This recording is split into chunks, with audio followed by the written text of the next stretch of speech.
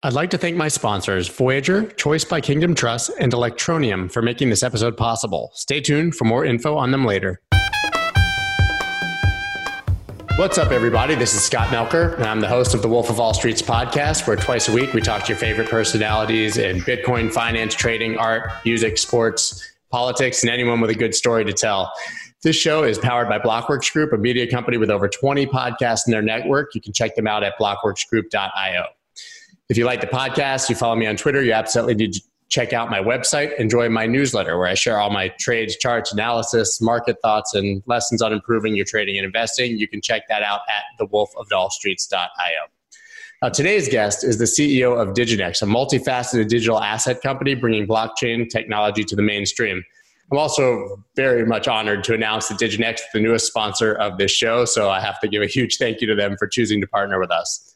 Starting in traditional finance, Richard Byworth accumulated 20 years of experience in trading equities and derivatives. Now he's leveraging his past traditional market experience and fascination with cryptocurrencies and blockchain technology to dominate a new disruptive front. I can't wait to hear his perspective because he has his hands kind of in everything in this industry, which you'll hear. So Richard, it's a pleasure to have you. Thank you for taking the time to talk with me. Scott, it's great to be here. Thanks for having me.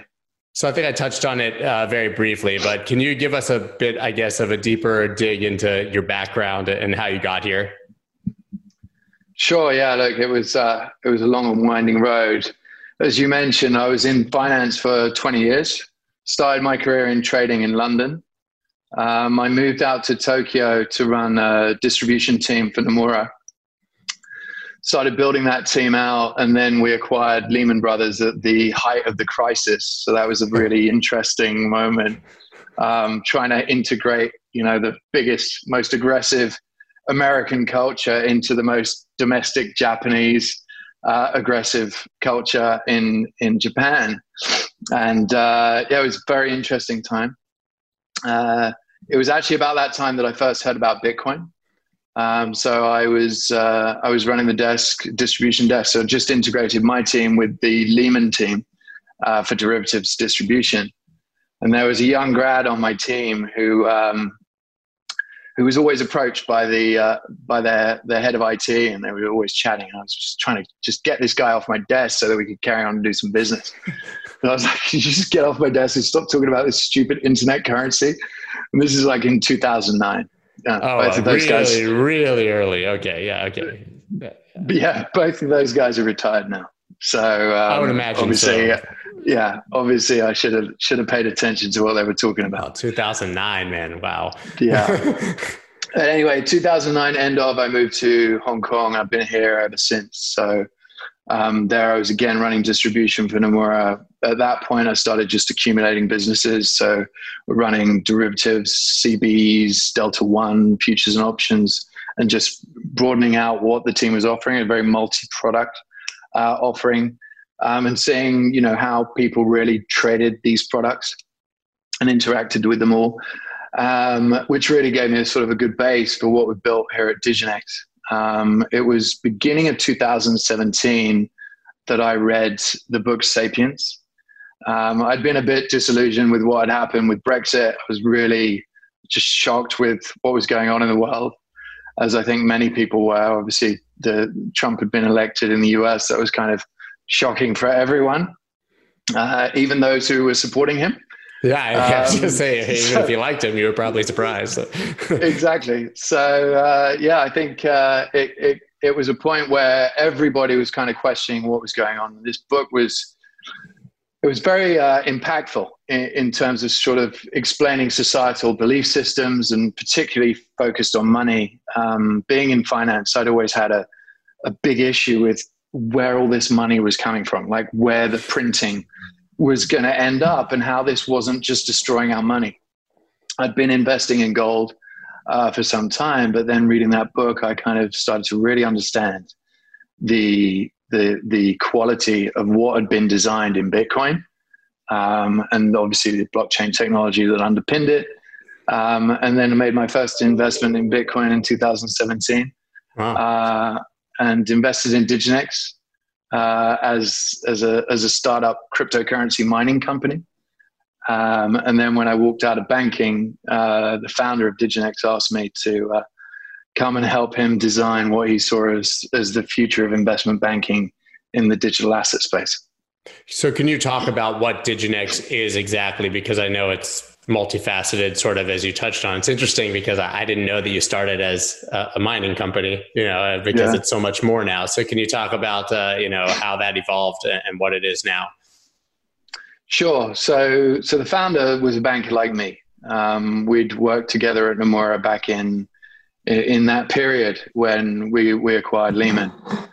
And he'd been sort of running around in this space, building out the cryptocurrency mining business. And he'd just been stunned by what was happening in the industry. I mean, people were running around Hong Kong literally with suitcases full of cash, facilitating Korean retail trades on an OTC basis. And he said, look, this is just never going to evolve into some industry where institutions can participate if this is the behavior. So really, we started Diginex with this sort of mindset of we've got to replicate what we see in traditional finance. We have to build an infrastructure that allows institutions to have that comfort where they're not putting their reputation at risk, interacting with an organization that may not, actually do proper KYC and AML. So they could interact with terrorist financing. They could take on tainted Bitcoin into their organization. So really, that was the premise. We actually sold the mining business into the hype of early 2018. Well played. Yeah, it was good. And then we really set about building what is the full infrastructure today. At the center of it all is our exchange, Equos, and Equos launched just a few weeks ago. And today it's a spot exchange, but it's really it's about building the infrastructure and architecture that will lead to much more efficient capital movement, portfolio margining, collateralization of positions around specifically derivatives. And so that's really the sort of the longer term goal of what we're doing. If you look at this space and you compare it to traditional finance, FX is, a market where derivatives are like 100 times the spot market. Yeah. Whereas today, crypto derivatives are like 2 to 3 times the spot market. And it's purely like perpetual swaps and of course, occasional futures. Yeah, so they're retail. I mean, they're totally retail products. It's not, Exactly. So it's really hard. Well, we just don't have the infrastructure yet to start to see that. Now, with things like BACT coming along, we are starting to see that, and that's going to propagate that massive expansion. But, we've got 20 to 30x expansion from here in that market just to get anywhere close to where we see traditional markets and derivatives. So that's obviously a big focus of the core engine of Diginex. Around it, we've built a lot of the ecosystem that we see as being really essential to the overall adoption of the asset class. So if we're thinking about that institutional adoption, one of the key things is, and I know true Bitcoiners will not love this viewpoint, but institutions need a viable third-party custodian. Of course. They need one that they can trust. An institution can't put a few $100 million on a ledger in a safe and hope for the best. I mean, it's just not reality. Exactly right. So we've built a custodian out of our London office called DigiVault. So DigiVault was built by our CEO of DigiVault and his team. Rob is an ex-security specialist from the UK government. So he effectively ran a lot of their solutions builds, but he has designed a very solid, both hot and cold custodian. We operate out of global vaults of Malka Amit, one of the largest vault providers globally. And it means that we can set up a vault anywhere in the world. But actually interesting for a lot of our clients, and I think in this time, again, when people are thinking about things like trade wars and asset confiscation and this sort of stuff, so many of our clients, American clients included, say, I don't want my assets stored in the US.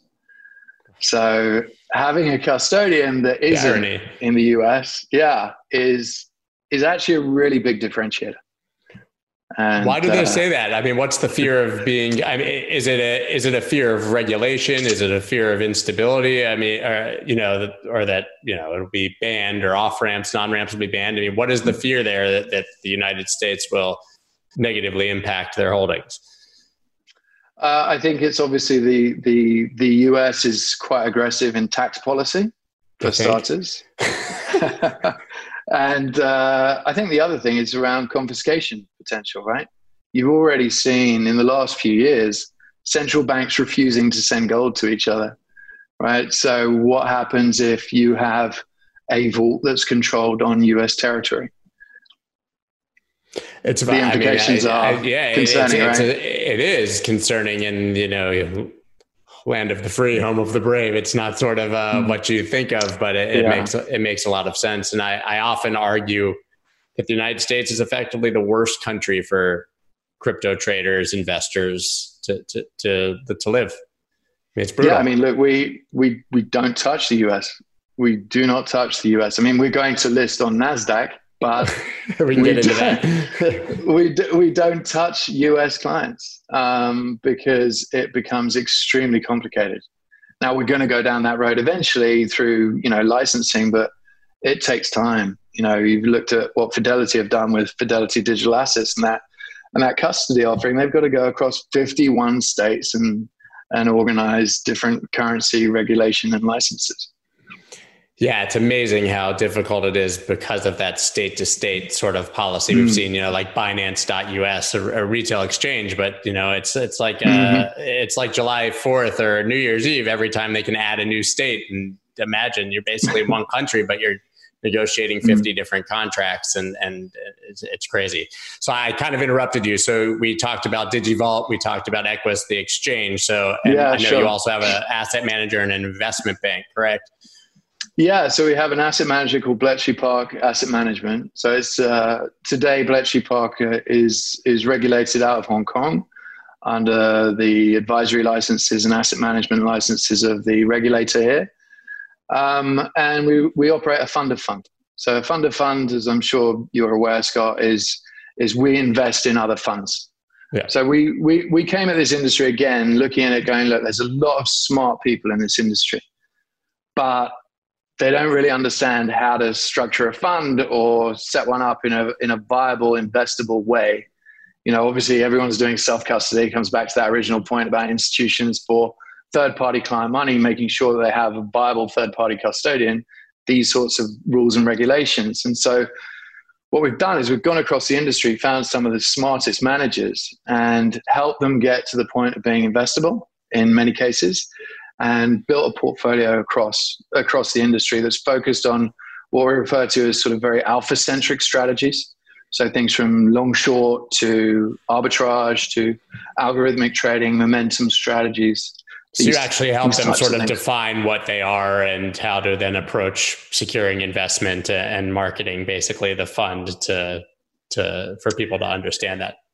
No, generally they've come up with their own strategies. Right, so they've found a way to make money in the industry. So we either, we look at them and go, great strategy, but we can't invest in you.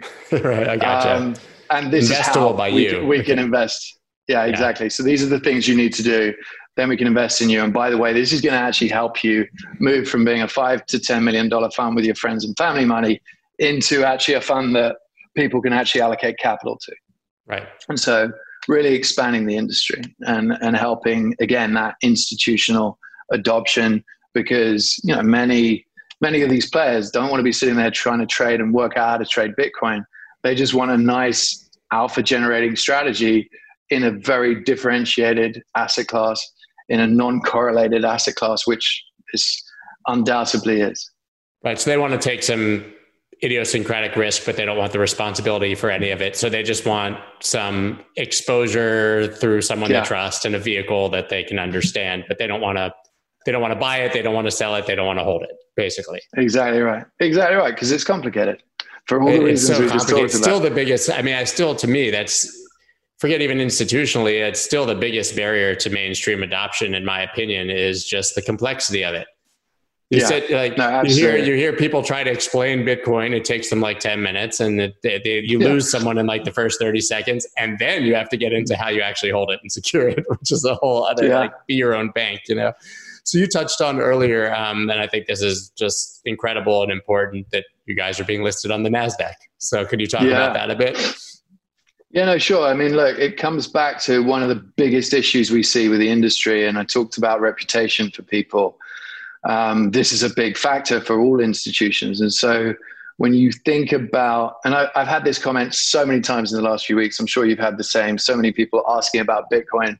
What should I invest in? You know, how do I allocate capital?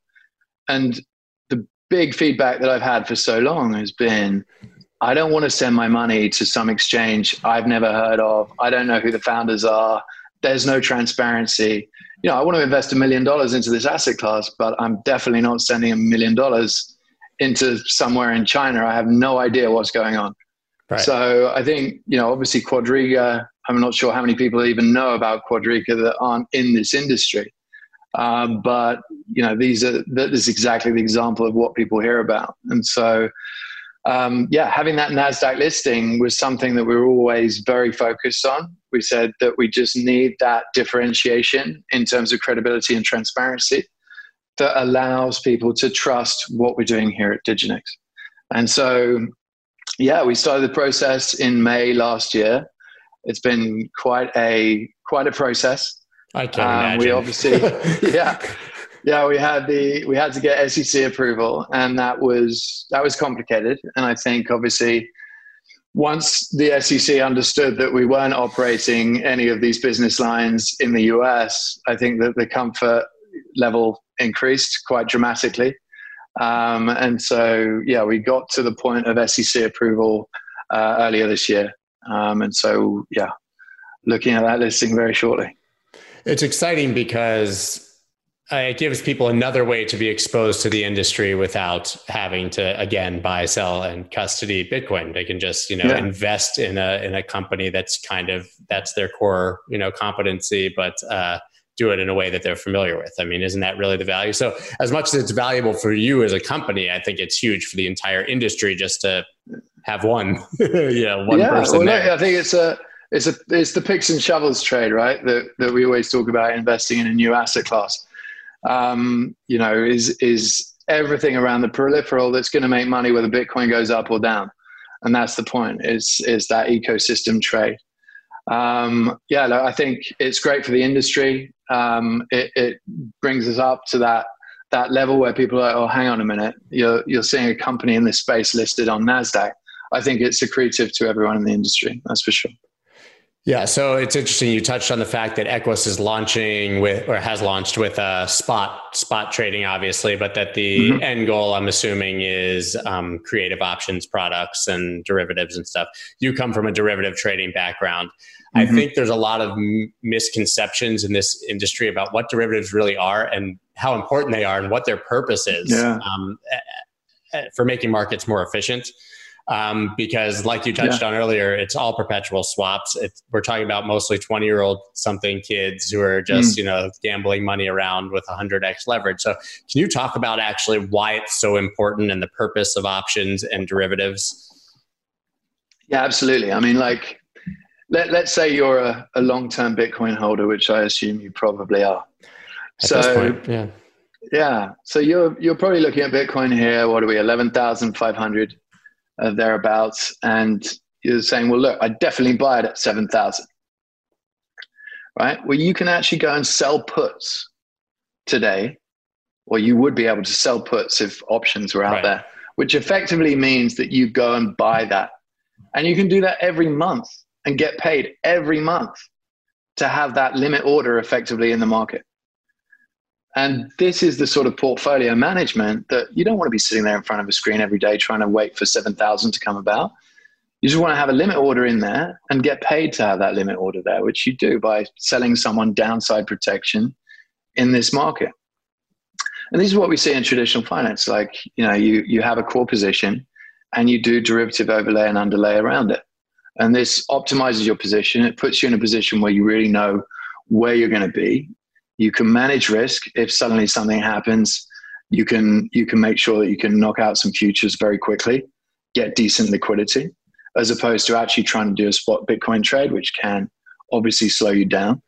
And it means that you can get into you can have all your Bitcoin in cold storage where they're extremely safe, but you can manage all around them to manage your risk.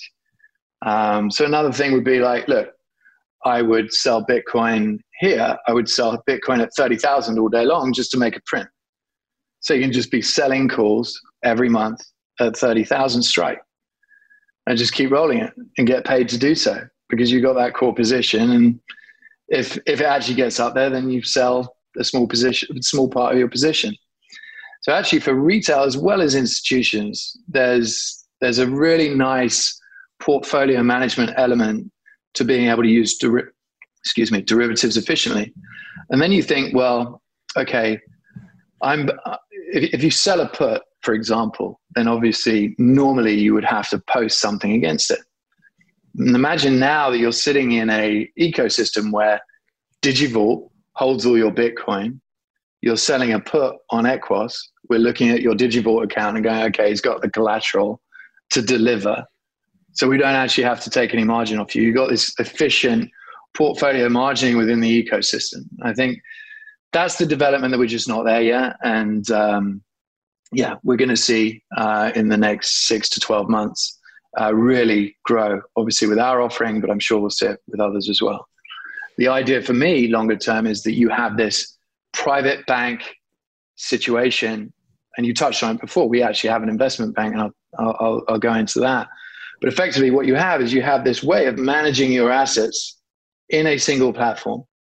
And then with all that infrastructure, we've obviously already designed to support what we see as being the future of digital securities and the broader disruption of investment banking, leveraging blockchain tech. So, Ethereum-based securities, for example, so ERC-20, 1400, 1404, all those standards, and delivering securities within that. So that's obviously further down the road in terms of regulatory capacity. But we already run an advisory boutique investment bank today around securitization.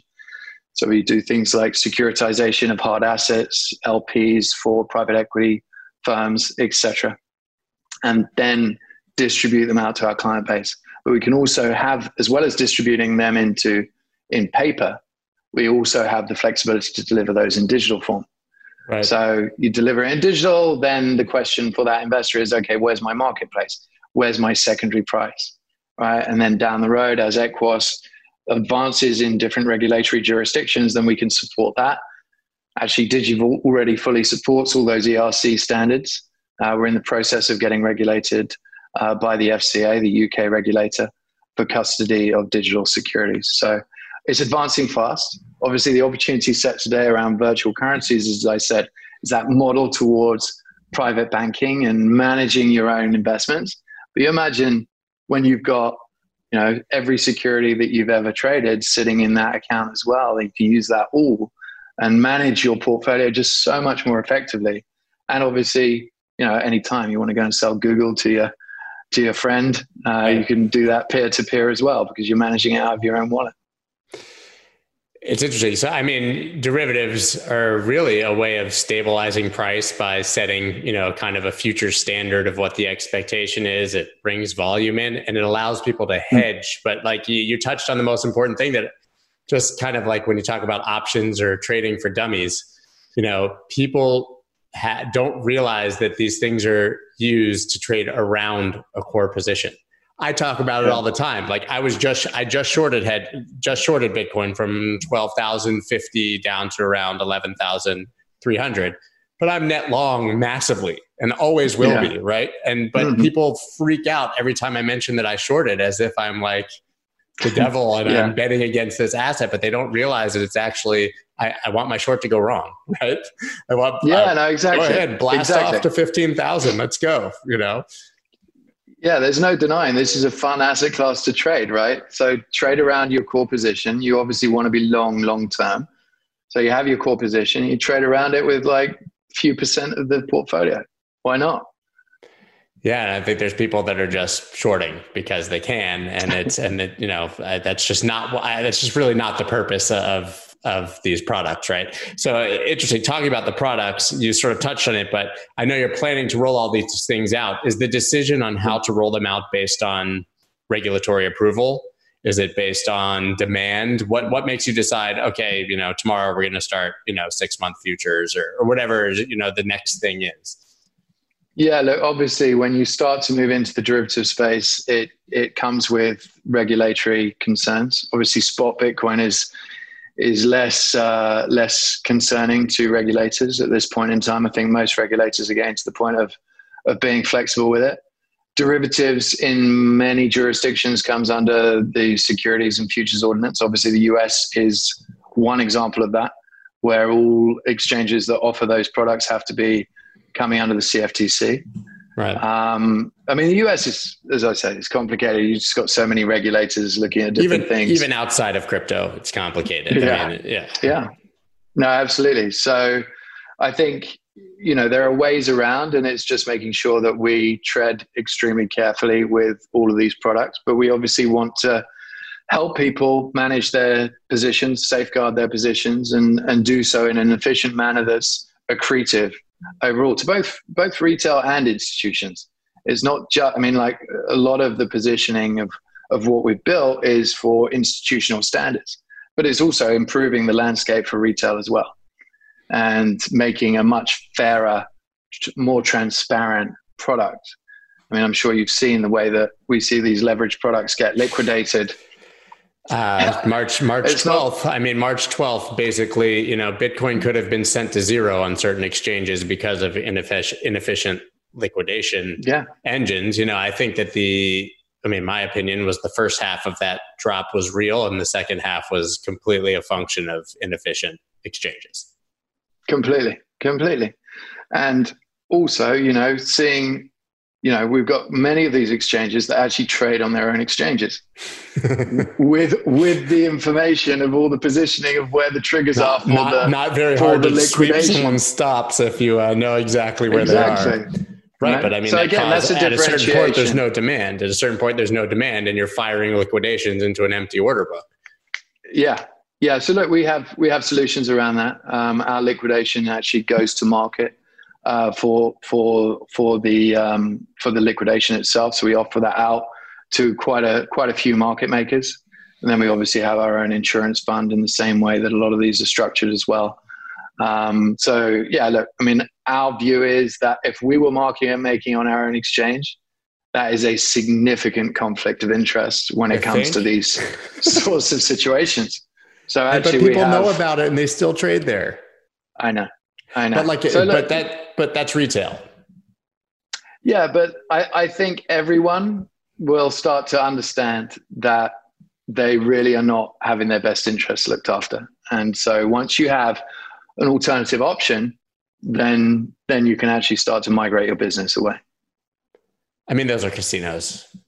Right. And the casino always wins. It's you sit down at a blackjack table and you know that every hand, the odds are against you because it's fixed. And so, and you touched on this before. So what do you need to do? What do you need to offer to make it an institutional grade product? Because obviously, we know that we're talking about BitMEX. Like an institution can't go safely put a couple $100 million on BitMEX and start trading perpetual swaps. So what kind of infrastructure do you have to compel them to actually, put their money on Equus and feel safe? Well, look, I think one of the biggest problems is actually account infrastructure. So I'm sure you've heard of a guy called Nick Leeson, who nearly broke a bank in Singapore, trading and booking his own futures. Like, institutions need basic infrastructure that they have because of regulatory frameworks. So things like segregation of duty.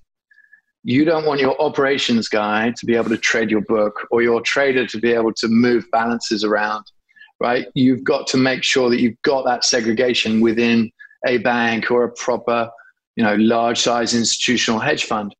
You need to have a compliance function. You need to have an audit function. You need to be able to have all of those access points that they can check with different levels of, access. So we've built that whole infrastructure. If you onboard as an institution today, you're onboarding through that process. So you define each of the people you're onboarding, what their duty is within the organization. And then you can, obviously on that basis, define what they do and don't get access to. So that's the starting point. Then obviously there's KYC and AML. Like you go to BlackRock today and go, hey, do you want to trade on this exchange? And they're like, absolutely no way, unless I have full understanding of their KYC and AML policy and how their KYC and AML policy was since they started, because there's probably still Bitcoin sitting here from 2009 or whenever it was that they were incepted. So where did that Bitcoin come from? And again, that's obviously a big focus for us, is making sure, A, that we've got a very clean KYC AML process, but B, any Bitcoin coming onto the platform is checked to make sure that it's not directly come from a hack or terrorist financing or whatever it might be that's going to cause an institution like that to say, I can't even go near this. It's funny though, because people think that Bitcoin is anonymous and you can't tell where it came from, but it's quite the opposite, right? So, I mean, what is your vetting process like to actually determine whether, the Bitcoin is, gray, brown, whatever, the colors they assign to them, or that it's actually come from a reputable source or miner? Yeah, so we do chain analysis. So chain analysis on any Bitcoin coming into the ecosystem. And that really just allows you to sort of grade very quickly whether or not this is high risk. Obviously Bitcoin is broken into, millions of Satoshi, right? So you've got Bitcoin that could have come from all different places as they've been reassembled. So generally a Bitcoin is given some sort of risk assessment weighting. Now, if that's showing up a big red, it generally means it's come directly or almost directly through a few wallets from a criminal transaction that has been identified. Is obviously what the FBI use when they're monitoring the dark web. It's the same platform. So chain analysis is obviously the tool that we use to make sure that you've got that cleanliness. Don't be a part of the 7.1 million Bitcoiners in the United States who have Bitcoin and a retirement account, but don't have Bitcoin in their retirement account.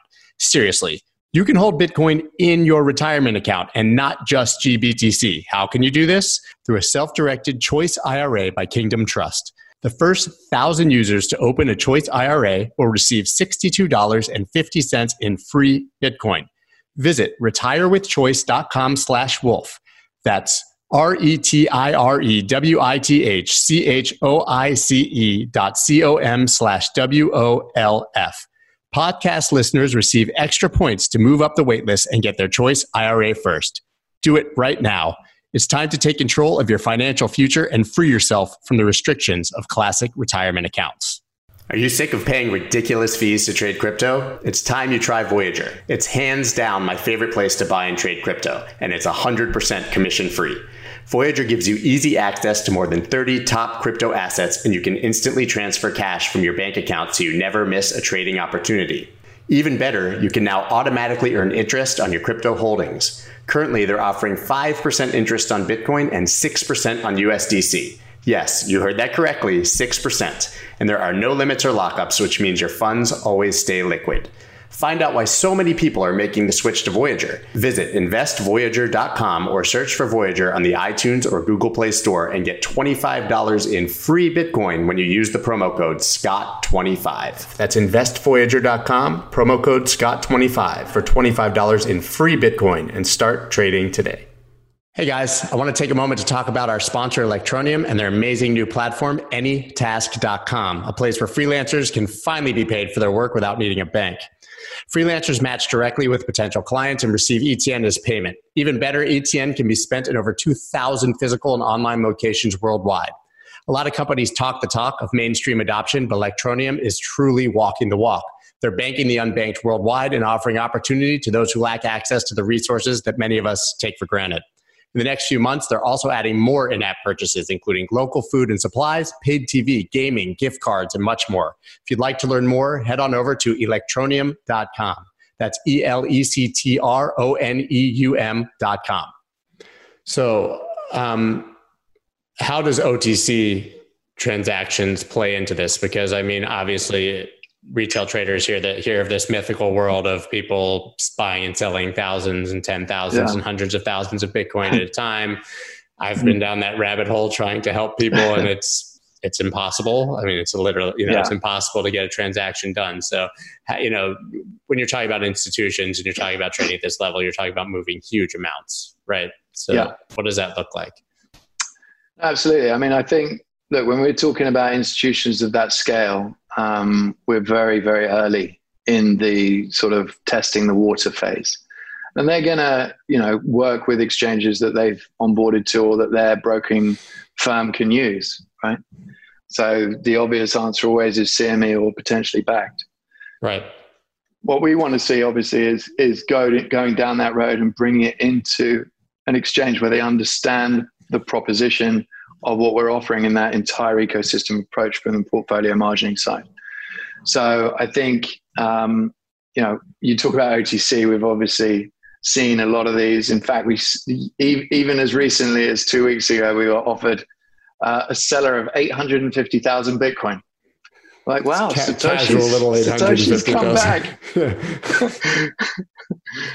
So like there's a lot of scams and people mucking around in this space. It's a little bit of a waste of time. Generally, the OTC market is, it's 1 million, 2 million, 3 million here and there.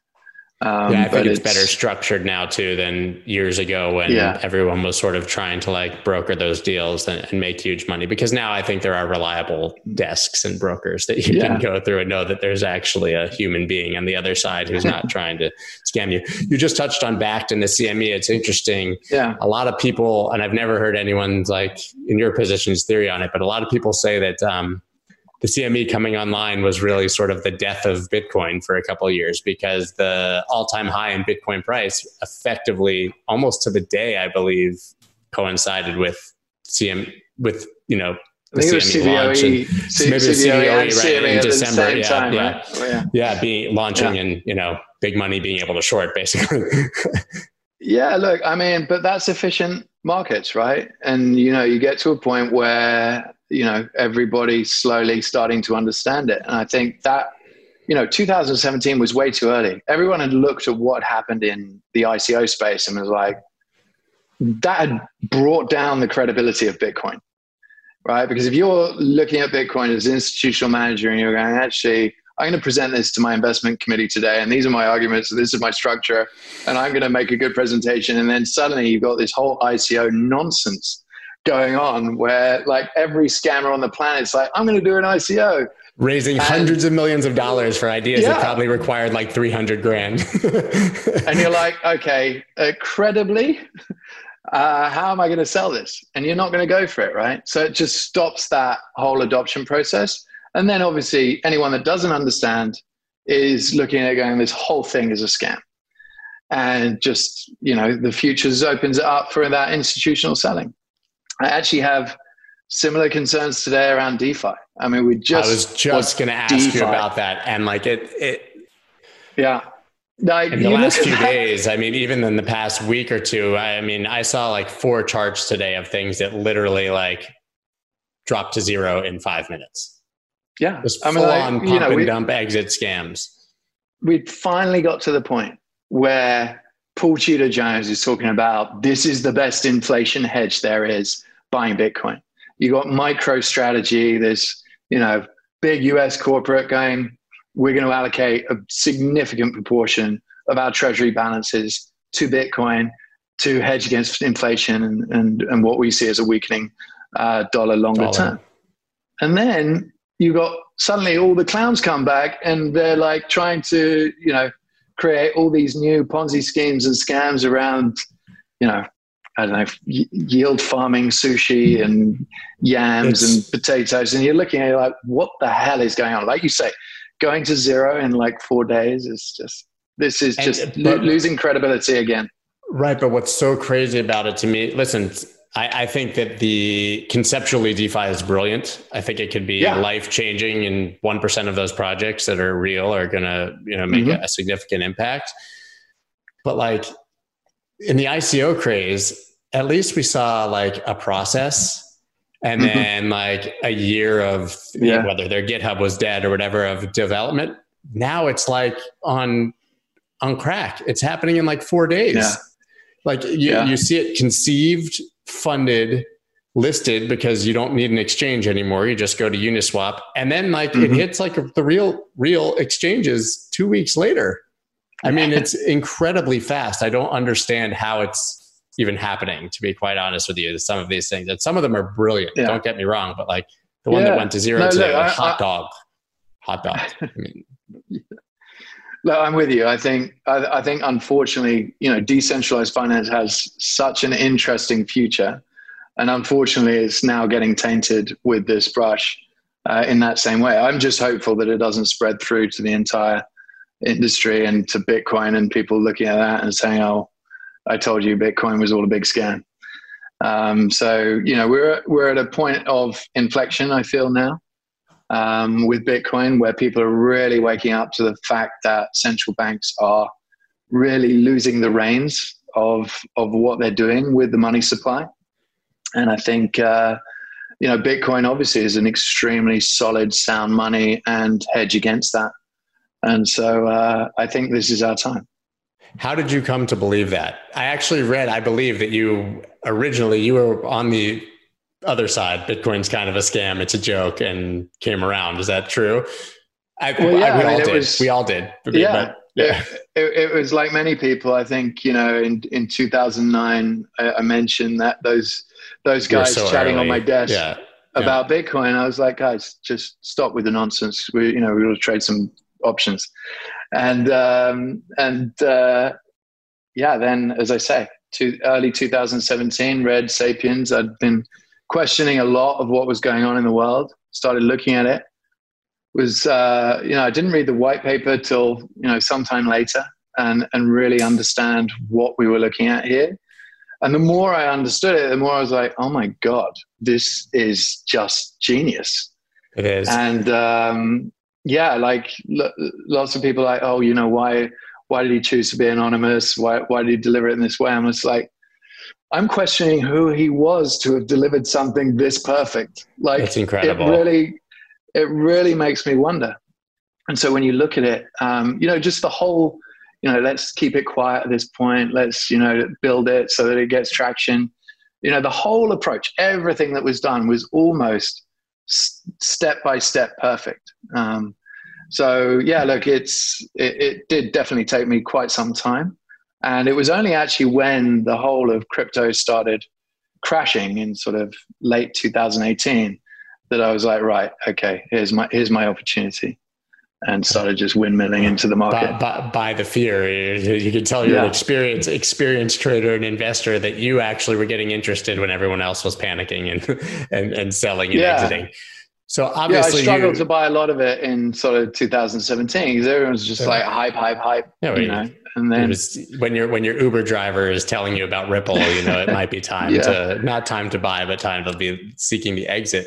So you obviously have been traveling in this circle for a very, very long time. You became much more aware. You believe in it. You decided to build products around it. But what do you think the general sentiment is, the people that you've been trading with and working with? Do you think that the institutional, a lot of them are really starting to come around? Do you still think that you're like a small part of the few percent that actually get it and believe in it? Yeah, look, it's a really interesting question, because obviously, like you, I'm in this all day, every day. 18 hours that I'm awake, I'm living, breathing this industry. And so you come out of it occasionally for air, and you're like talking to people, and they're like, what are you talking about? And you're like, what, how are you not up to speed with this? And you talk to people and they're like, I don't quite understand this Bitcoin thing. And suddenly you realize just how early we are, even though it feels like everybody's talking about it because we're in our own echo chamber. Right. So, a lot of what I've done over the last 2 years is speak to people about it, speak to people that run institutional finance firms, and get them to the point of comfort so that they can start to put their toe in the water with their own investment, and then start to grow and represent the institution on that side as well. And I think more and more this is coming. I had someone 2 weeks ago say, look, thank God you guys have built what you built, because I've been wanting to invest in this space for ages, and I just don't trust anyone to send my money to them. So finally, you've got a company that is regulated, that is going to be listed on NASDAQ, and it's just a game changer. Have you seen more awareness in the past 5 or 6 months since there's been, you have to be living under a rock to not understand how insane the money printing and quantitative easing and central bank policy are, as you touched on. So, are you hearing it more? Are people in your ear like, maybe this is a hedge, maybe this is real? Yeah, I did this thing where I'd taken myself off Facebook about 3 years ago. Strong move. I deactivated my account so that obviously I could just keep the network if I ever needed to get in touch with anyone. And so I thought, just with what's been happening, certainly post-COVID, I was like, look, I really actually now feel a responsibility to tell my friends about this properly. So I did this sort of mini campaign of my own personal Facebook where I was just like, started talking about inflation, started talking about money printing, referencing sort of what happened in the 80s, runaway interest rates, all these sorts of things, and then explained the dynamic of what's happening today and posted some charts. Once you see the charts of the money printing that we've done over the last 3-4 months, it's just mind-blowing. And so you then can't even fit it. You need like a new scale on the chart just to fit it's crazy. As we used to say in finance, it's off the chart, because it is off the chart. It's literally off the chart. So, I had a lot of people after that come on to me and say, look, how do we protect our money? How do we protect our savings? And you start talking about Bitcoin, it's interesting. The minute you start talking about it, people are like, stupid internet money. The majority. Yeah, but still you've got that small percentage that are like, okay, tell me more. I want to understand this. And slowly, I think it's all of our responsibility to share with people what this asset is and how it can protect portfolios, how it can preserve savings, how it can properly value your time, and all of these, fantastic attributes that people have missed. I think just because, like you say, takes 10 minutes to explain it properly. Give me the elevator pitch. Okay, well, it's internet money. Okay, right. Bored. Yeah. That's it. So I think it's really breaking down that wall, is getting to the point of identifying the problem, right? And we've got a very big addressable problem right here and now. And that is your money is being inflated away, right? And why not think about having at least some allocation to the hardest money that's ever been invented? What do you think that your average person's allocation to that should be? Or do you think it's a totally personal, there's like Chamath who says 1% and there's people who say 5%. And I thought about this a lot. And I think it actually depends on your asset base. Like if you're sort of not in a position where you've got a lot of investable capital, then probably your allocation is going to end up a little bit larger. Let's say you got $2,000, you probably want to put 25% of that into Bitcoin, would be my recommendation. That said, if you're worth $100 million, I would probably say that the allocation is going to be a bit different, somewhere between the 1 to 10 to even. Okay, well, so if you've got 100, question. You can burn 10 and it doesn't matter. So, Exactly. So here's an interesting question for you, Scott. So I give you $10 million today. How are you allocating it? It's hard today because, if you had said a year ago, it would be a different answer, or 6 months ago. But I certainly wouldn't buy a lot of stock right now. Yeah. You wouldn't buy a lot of stock. I'd buy some land. I'd buy some gold. I'd buy a whole lot of Bitcoin, and I would buy a whole lot of USDC and try to get like a 9 or 10% yield on one of these DeFi platforms or something. But it's a really interesting question because that answer has changed. And that goes back to what I was saying. Like we're in this last 4 or 5 months, there's this sort of grand awakening of how nonsensical all of this is. But I'm not going to buy Tesla. I would have bought a year ago. I would have said like, I'll put $1 million in Tesla. Yeah, exactly. Yeah, like we've got to a point with investment where it's just like, yeah, what is a safe store for my money? And actually, more and more, Bitcoin becomes that answer. So it went from a 1 to 5% allocation to needs to be 20, 25. It's how it is for me. I was never, until 6 months ago, I preached so hard, like no more than 10% to people. When they would talk to me and they would ask me, I would say, listen, like, and then I break that down to what I'm, the 15% I'm willing to trade with and whatever. It's ballooned because of the market, and I'm just not reallocating. Yeah. Yeah. I feel a lot safer. I mean, what are you going to reallocate? What are you going to do? What are you going to put your dollars in a savings account and get 0.25%? When I was a kid, you could get like 12%. I know. Like, that's what started me getting interested in finance. Like, I'd take my money down to a bank. I'd get more money next month. So, like, this is amazing. Now, you got a situation where, I mean, my family live in Switzerland. You've got negative interest rates. We get charged 75 basis points for sitting cash in an account. So you cannot have cash. You just can't. So people you keep hearing sort of this idea, and I keep presenting it, that it feels like now, like your savings account is Bitcoin and your walking around money is dollars. Go spend your dollars, buy everything you need, but your savings account is Bitcoin. And the thing is, that's even true if the price drops, right? Because this isn't even about the price of Bitcoin. It's about having that idiosyncratic risk, that just to know that it might move differently than everything else if the world goes to complete shit, in my opinion. Yeah. Yeah, no, look, I mean, there's a good meme out there. 1 Bitcoin equals 1 Bitcoin. Yeah. And look, every time the price goes down, it's just like, great, I can get more Bitcoin. That's where you end up. How much risk do you see of legitimate hyperinflation with the dollar? I mean, a Venezuela or a Lebanon or a, Germany pre-World War II sort of, piles of cash in a suitcase to buy bread situation. Do you think that that's possible with the US dollar? I think the dollar would be the last currency. Yeah, I mean, it's the reserve. So like, you've got so much debt denominated in dollar. You've got so many obligations that need to be paid in dollars. Obviously taxes, but predominantly debt. I think that always creates the demand for dollar. Obviously at some point it becomes too much.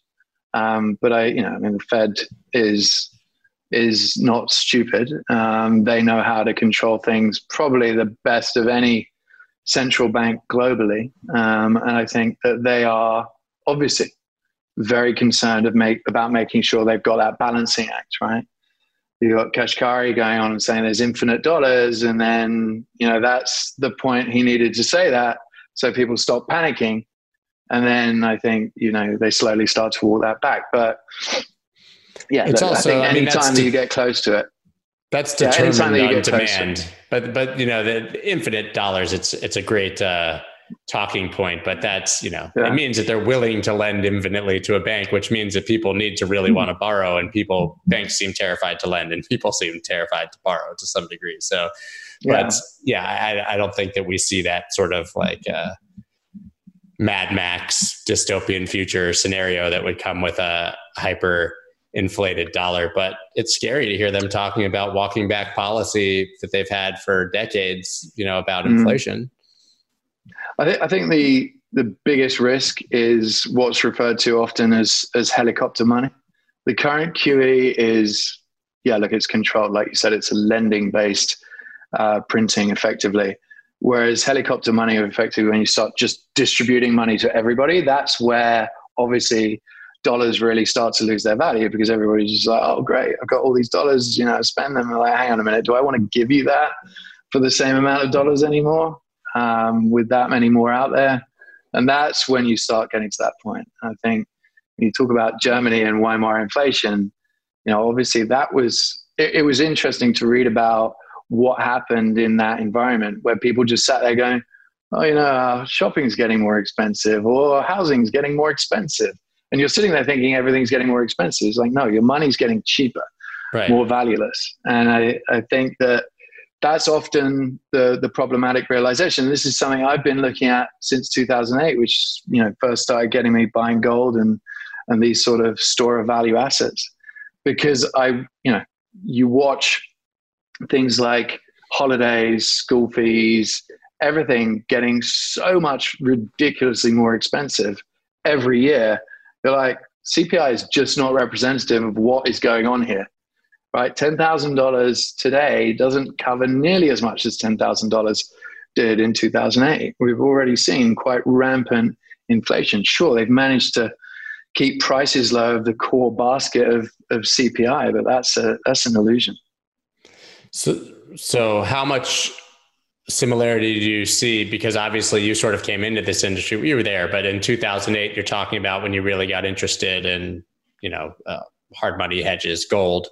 How much similarity do you see? How much of a repeat of the past are we seeing in 2020 from 2008? Did we learn anything?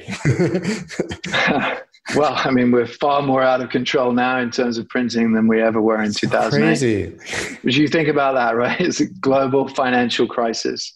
The US was trying to save the biggest banks. And people went nuts when they tried to bail out banks. And this is so much more egregious. And it's the same people that went nuts who are supporting it this time.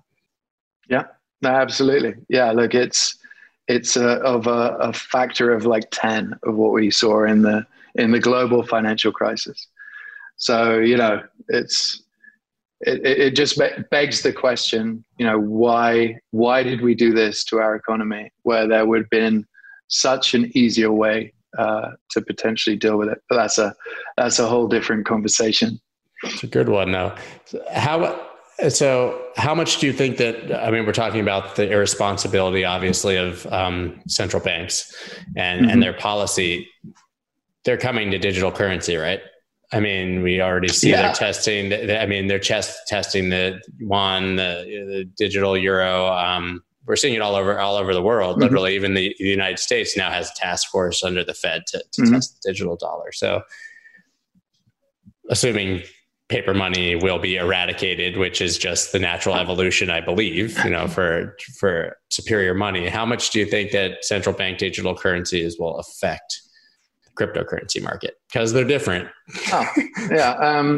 I think central bank digital currencies will only be good for cryptocurrencies, because all you're doing is just tokenizing a fiat currency and using it within your infrastructure. I think then people get much more comfortable with that problem that we talked about before. How do you deal with it? How do you deal with your wallet, your custody, or et cetera? So the thing that this will propagate is really the adoption of knowledge around how to deal with this. And then I think more and more people will go, okay, what is that Bitcoin thing? And start to question it a lot more. Obviously, more and more people from a credible point of view are taking an interest in Bitcoin. I think that is now really hitting the next snowball for the next phase of adoption. So I think central bank digital currency will just raise the education curve. So we won't have to go through that whole process of set up your wallet. This is how you do it. Deal with that, everyone's going to have one. You'll just know how to transact digitally.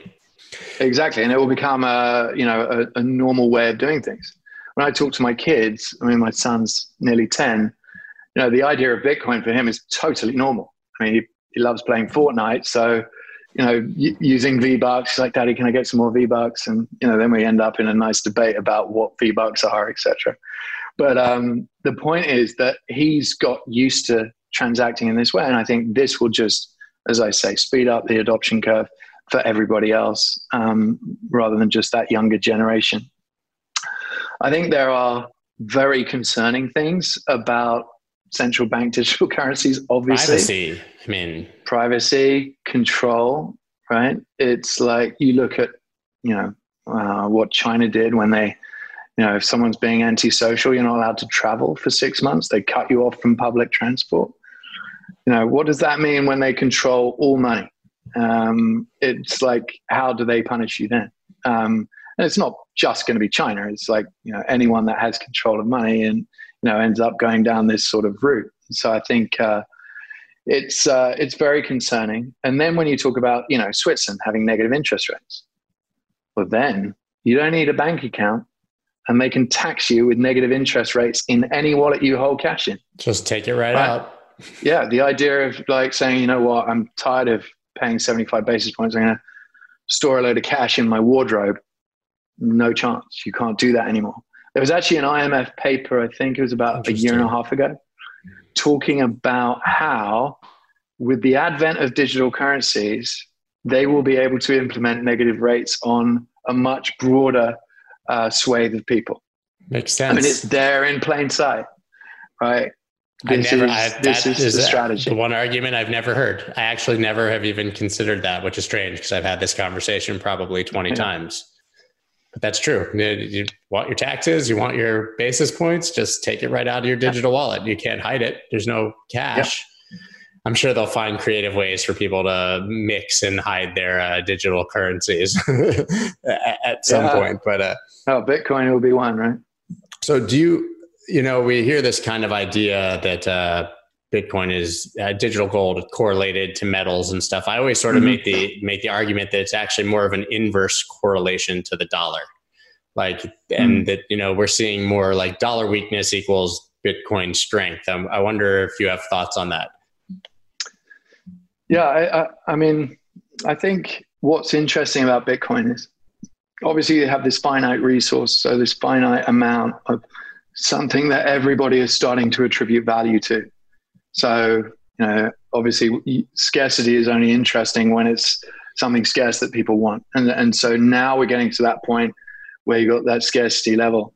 I think, obviously, to your point, when we talk about the devaluation of dollar, then, you're going to a store of value, and that is a natural space to go and store your money. But I think there's another element of it that Satoshi sort of gamed into the whole thing, and that's the game theory of the price of Bitcoin actually going up and starting to create that FOMO element where, someone like yourself, you've been sitting there accumulating Bitcoin over the last 2-3 years. You're kind of relaxed. It's going up gently. When it starts ripping, you're like, hang on a minute, I don't have enough Bitcoin. And then that becomes such a driver for people like you, and obviously the new adopters. Like, oh my God, I've got to chase this. And so you have that number go up, kind of game theory element to it. Stocks only go up, right? Yeah. But obviously that leads to peaks and troughs, but it's an important part of the adoption cycle. So I think, yes, to your question, later in a more mature Bitcoin, we will start to see that decorrelation from the dollar, and it will behave very similarly to gold. But right now we're just at a massive adoption curve. So you get those sort of massive peaks and troughs as that number go up theory really starts to play out. It's really interesting. It a little bit. I mean, we experienced it in 2017, right? And now it's like we're doing it without that retail FOMO, and we're still at those same prices. 3 years later, we're sitting at 11,000. Bitcoin has not spent much time above 11,000. That all happened in like a month or two. So it's really encouraging to see that you're not, the guy who cuts your hair isn't telling you to buy Bitcoin right now. Yeah. So clearly there's something. This is it. I know there's no more dangerous words than this time. It's different, but this time it actually does somewhat feel different. Yeah, it feels a little different. I think, like we kind of touched on, you've got people that are savvy around investing their capital, that are looking at what's happening with the Fed, with central banks across the world, not just the Fed, and saying, okay, I need stores of value. And they're looking at gold.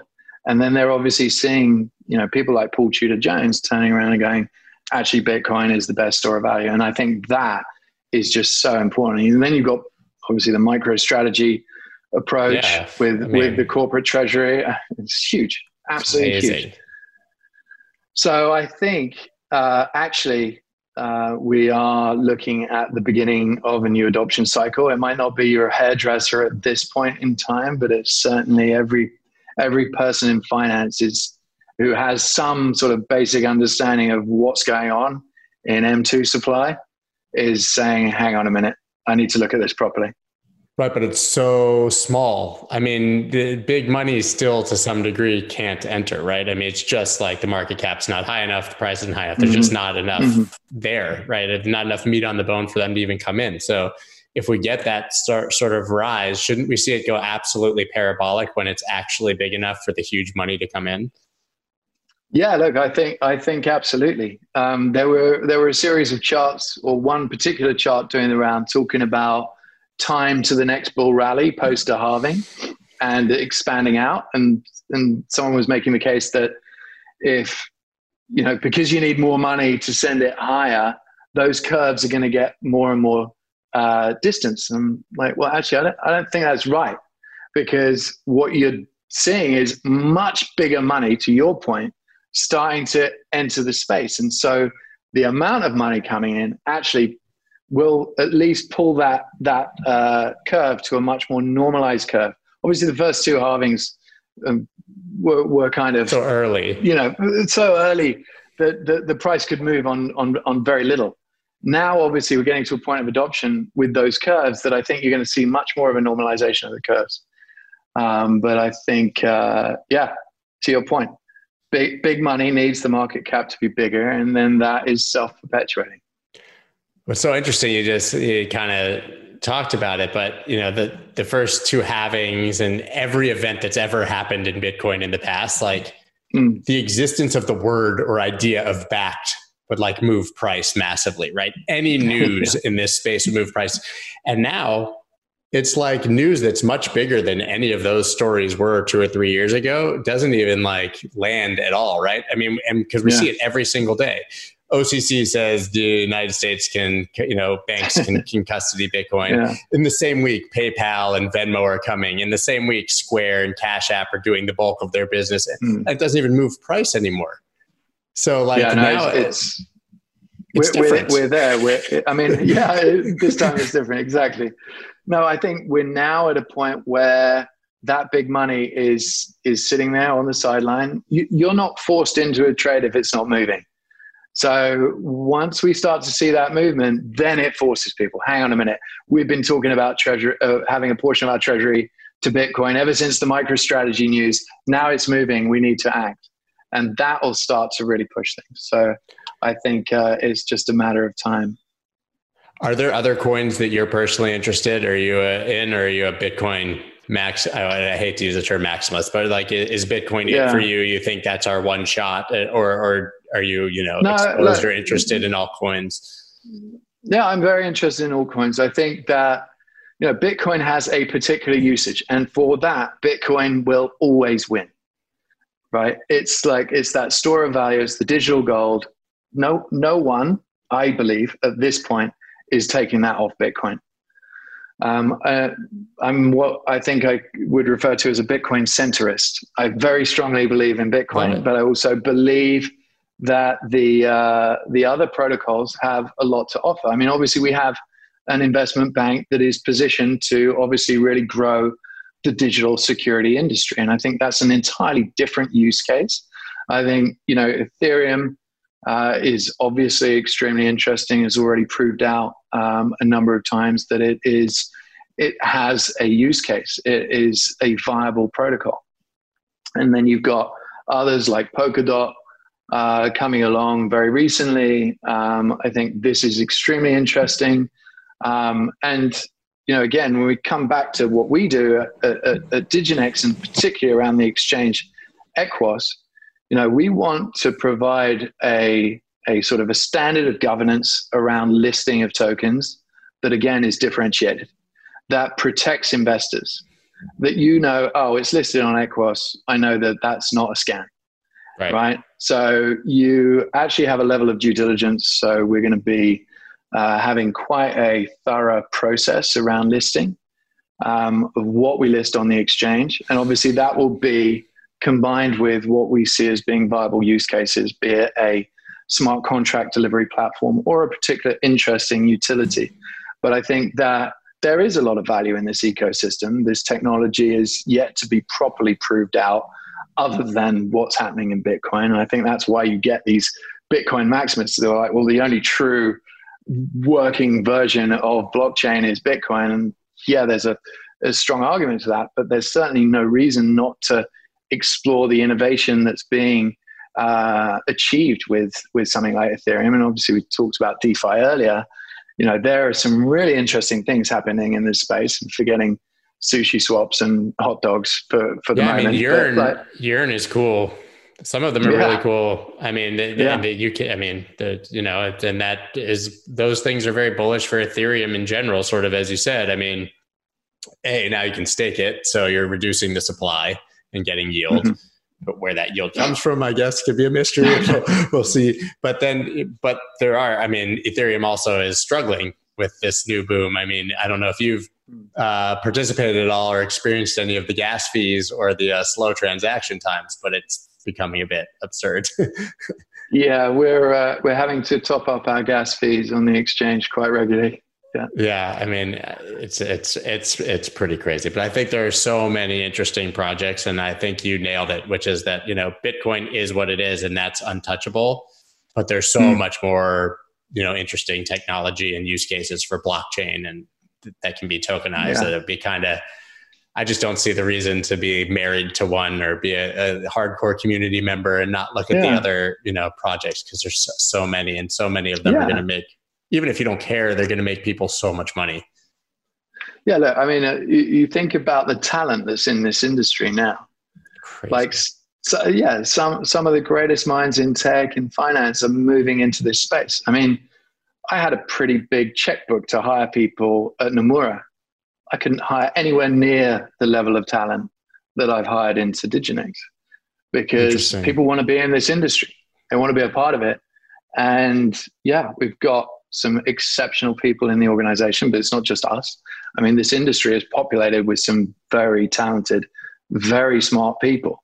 And what I always say is, when you put smart people on a problem, they're going to work out a really great solution, an innovative solution. It just feels like we're at the beginning of an entirely new boom in finance. And it's just, the possibility is huge. So shutting yourself off and just saying it's Bitcoin only, I think that's kind of a limiting mindset. I legitimately can't sleep at night anymore because it's become so exciting. I have trouble. Like, it just feels like it's at this crazy inflection point. So completely agree. I know we're getting kind of up against it here. So I guess, can you give me the top line? What does the future look like for you guys? 6 months out, a year out, 5 years out, what should we be looking at from Diginex, and what can we be excited about? Yeah, look, I think it's really about that expansion of offering around the derivative product, and making sure that people have options, not just options literally, but options to manage their portfolio, right? And then really paving the way for this future that we see that disrupts investment banking entirely, around digital securities, and be those smart contracts listed on Ethereum or Polkadot or whatever the smart contract protocol may be. I think it's just, obviously, as you say, it's an extremely exciting time. We're getting closer. And I think the advent of digital securities will be transformative for the investment world. It's very, very exciting. Love it. So where can everybody keep up with you after this, follow Diginex, and make sure that they know what's coming next? Sure. So we have the group level Twitter account is at Diginex Global, all one word. We have the exchange account at Equos_IO. And you can follow me as well on Twitter. I'm at Richard Byworth, all one word, BYWORTH. So, that's everything. We're on LinkedIn as well. But obviously that's sort of tilting towards the more traditional space. And you got me pumped.